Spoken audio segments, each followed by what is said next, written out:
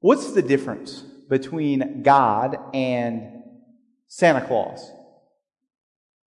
There are many differences between God and Santa Claus, but I would like to propose that there is at least one way that most of us, probably all of us at least sometimes, think of God as if He were Santa Claus.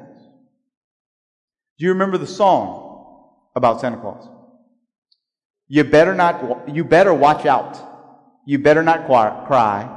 You better not pout. I'm telling you why. Santa Claus is coming to town. He sees you when you're sleeping. He knows when you're awake. He knows if you've been bad or good, so be good for goodness sake.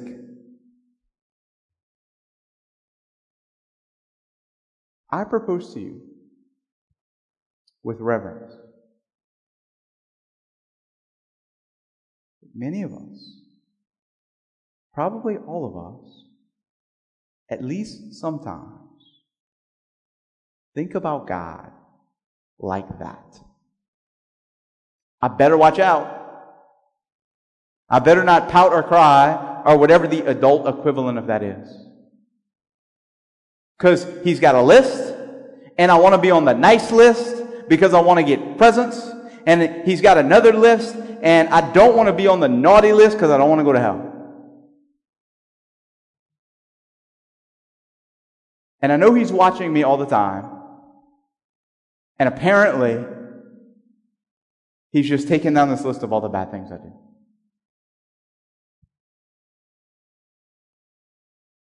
Like, don't raise your hand. But do you ever feel that way?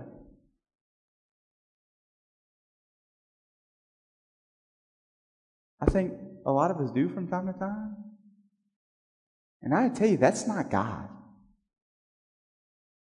That is not how God is. Yes, it is possible to choose to go to hell. For us to choose that. Yes, God does see us all the time. But God is not some celestial stalker looking at us just so He can write down this or that thing that we do. You know what God with us looks like? God seeing everything we do looks like? God seeing everything that we do looks like God with us as taking on human flesh and being born in Bethlehem of Judea 2,000 years ago so that He could be like you and like me. So that He could show His love for you and for me and approve to us that He is not some tyrant up there, but that He is willing to show His love. There is no greater love than this, but to lay down your life for your friends. And at Christmas, we experience the reality of God with us. As a God who loves us. As a God who cares for us. As a God who desires and helps us in our good. Our first reading today started off, comfort. This is the words of God in the Bible for Israel. When was that? 2,800 years ago or so. And for you and for me today. Comfort. Give comfort to my people. In the midst of their sorrows, in the midst of their difficulties, in the midst of their exiles, give comfort to my people. And a little bit later, in the book of the prophet Isaiah, I think it's in even the same chapter, chapter 40, I think. Have you not heard? Have you not seen? The Lord is an everlasting God.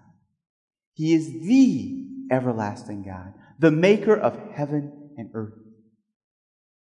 And though young men may fall in exhaustion, those who hope in the Lord, those who wait upon the Lord, renew their strength.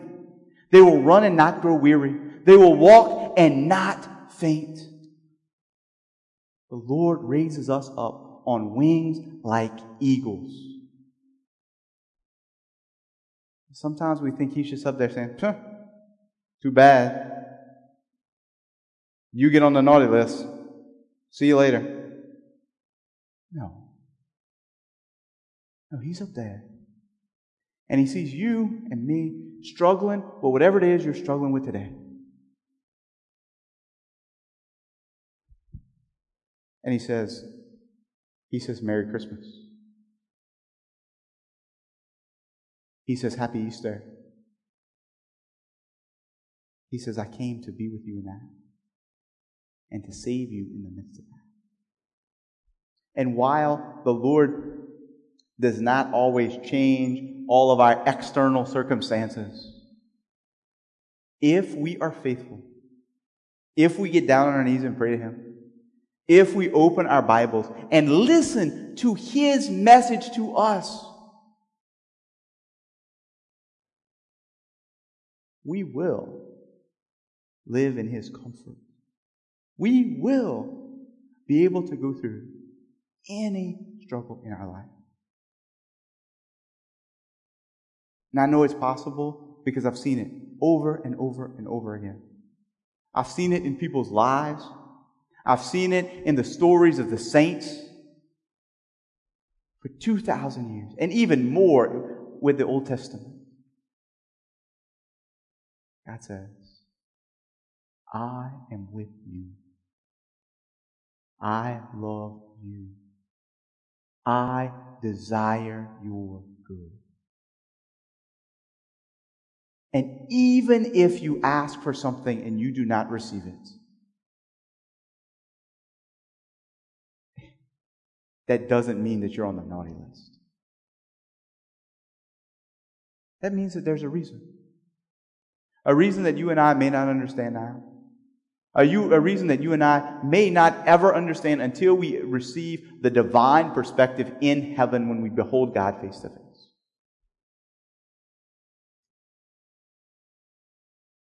God says there is a reason. I love you. I've proved it. Proven it. At Christmas, on the cross, at Easter.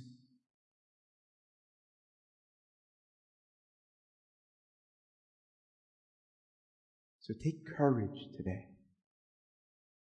If you've been asking many prayers for a long time, in God's eyes, the Bible tells us in our second reading today, 1,000 years are like a day, and one day is like 1,000 years, or vice versa. Do not regard God's seeming delay as delay. But God's patience, 2 Peter says, God's patience is directed towards salvation, towards joy, towards peace, towards authentic happiness. So let's not treat God as if He were Santa Claus. Let's not think when the answer to our prayers isn't yes, that it's because we're on the naughty list. Those are lies and false images from the devil and the world and the flesh too. But no. Let us know that God is with us. He is Emmanuel, the man who died on the cross, who rose on the third day, and who was born of the Virgin Mary 2,000 years ago in Bethlehem of Judea, because He cares for you.